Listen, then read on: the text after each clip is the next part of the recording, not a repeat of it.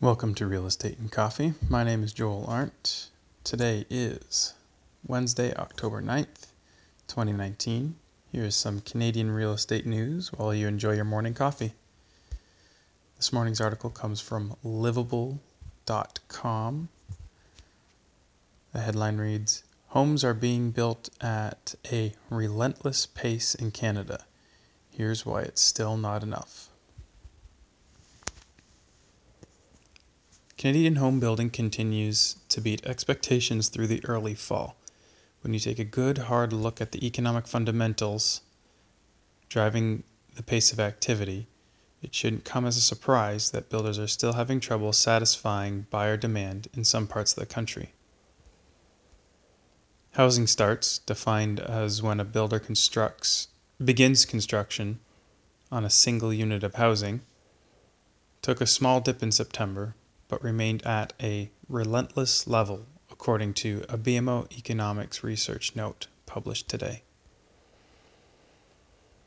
BMO economist Robert Kavcic says the data, which is released each month by the Canada Mortgage and Housing Corporation, CMHC, reflects strong demographic demand both from international inflows and new households created within Canada. That may sound a bit jargony, but what Kavcic is saying is Canadian home builders aren't overdoing it. There's genuine demand for the homes being constructed, and this historically elevated level of building is unlikely to lead to a glut in empty, unsold homes down the line. TD economist Rishi Sondhi, who also published a note on the housing starts today, agrees that market fundamentals are justifying the high pace of home building. He goes on to rhyme off a few more noteworthy drivers of housing demand, including low mortgage rates, healthy job markets, and programs to promote more rental unit construction.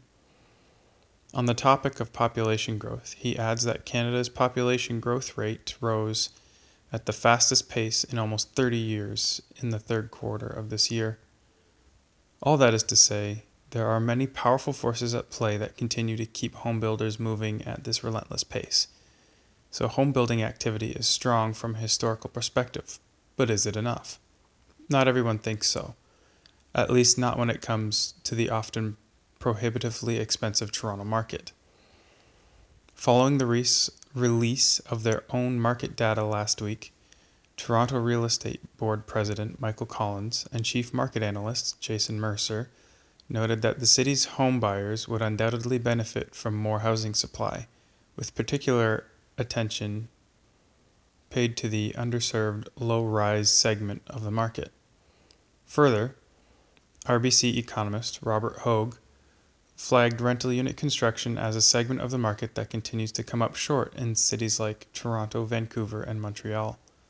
While there's a demand gap in all of these markets, Toronto is the only city that is not going to come close to bridging the gap in the next 5 years unless the pace of rental building increases substantially. There are few reasons to believe your fortunes as a financially strained Toronto renter will change over the next few years. But zooming out to the national level, it also isn't totally set in stone that the current relentless rate of Canadian home building will stay so high-flying for long.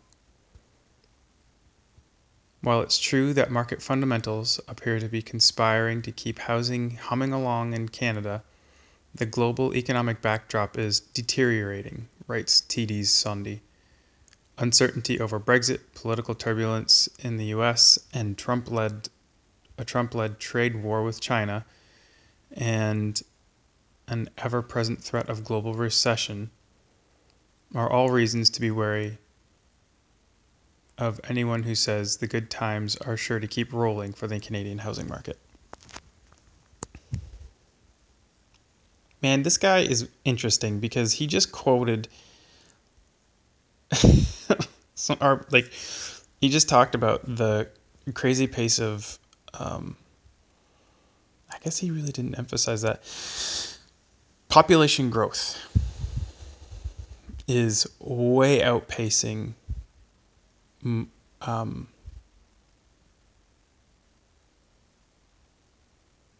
construction starts.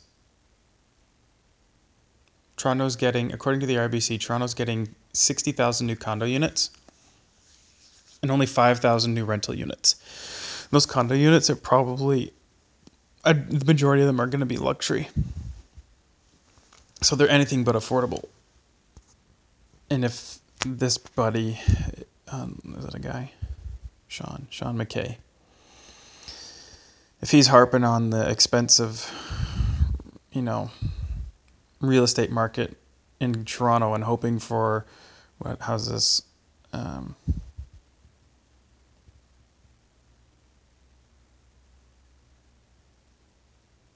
Well, he doesn't put it. Oh yeah, the deteriorating economic backdrop. Sounds like he's banking on a deteriorating economic backdrop and is weary of anyone who says the good times are sure to keep on rolling for Canada's housing market. I mean, there's nothing to say that Canada is going to continue to be prosperous, except for the amount of immigration into Canada from other countries, and then the migration in Canada, particularly into southern Ontario, into Toronto. There is no measured indication that this is going to slow down unless something drastic happens. Okay, and there's been tensions for a long time now. Brexit has been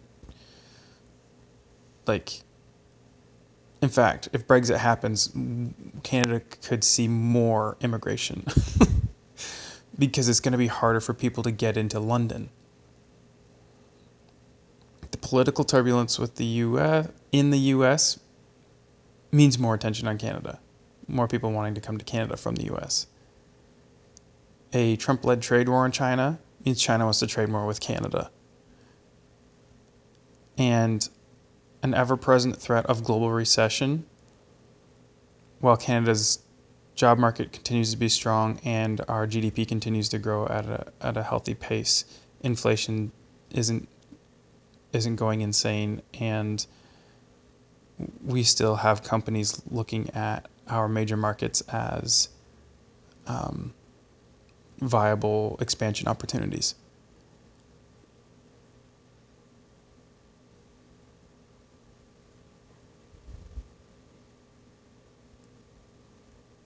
So anyway, now that rant is over, sorry, it's really interesting that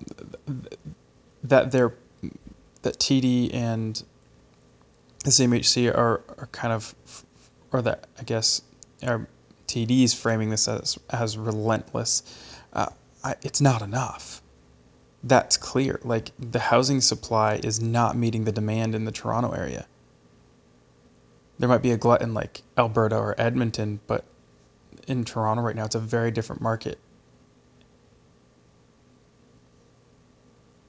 We can't build units fast enough. I'm actually going to, or I'm reaching out to home builders and developers because I want to start talking to them, and I want to bring them on the podcast. I want to hear what their experiences are like, what their frustrations are, how easy is it, how hard is it for them to get funding, how easy is it for them to sell their finished products or pre-sell their product. What are they going for? Why are they building what they're building, and why aren't they building like higher density stuff? Would they hope to build higher density stuff? These are the kind of questions I want to ask them.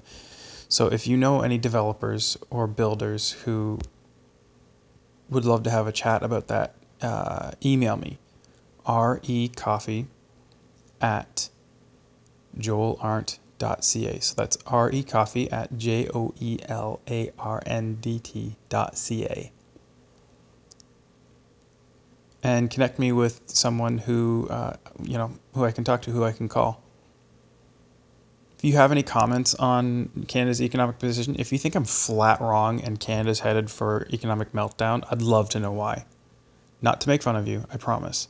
I'd love to have a conversation with you and pick your brain because you obviously know something that I don't, or you have an angle on this that I'm completely missing. And I genuinely would like to hear your side of the story and ask some difficult questions. But uh, if I come off as condescending, I'm going to work on that. I don't want to come off as condescending towards this author. It's interesting that he just writes an article about this relentless pace of home building that still isn't satisfying the demand. And he finishes it with being worried about the deteriorating economic backdrop that really only points to Canada doing stronger. Now, that's just my opinion. Okay, so I don't mean to be condescending, but the equation and this is what's happening in a lot of writing I've been seeing lately. The equations they are mapping out, the stories they are telling, don't equate with the conclusions that they're coming up with at the end. People, because media put such a focus on the trade war, and it's not to say that that's not affecting things, but because there's such a focus on that, everybody's afraid of a recession, I guess, or they want to be the ones to predict the next great recession because we've had such a sweet run. And I don't know, but with everybody predicting recession, like that doesn't make any sense either. So this is just another article in a long line of recession predictors that are trying to pull stories that just don't exist, where it's like, oh yeah, like Canada's got this crazy pace of development and it's not meeting demand, but recession's coming anyway, so we can't keep going at this pace. Stick to the numbers. Anyway, okay, I'm ranting again. I want to talk to home builders and developers. I'd love to hear their story. I'm going to be reaching out, but if you know someone, email me or share this episode with them. Send it over to them. If you know anyone else who has strong opinions on this, share this episode with them as well, and I'd love to hear their take on it.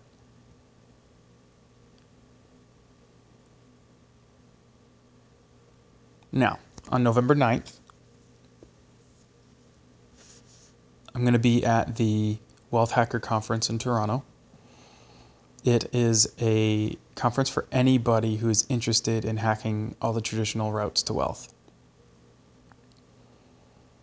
I'm excited to meet a whole whack of other people who are interested in financial independence, interested in making money, interested in business and real estate and investing.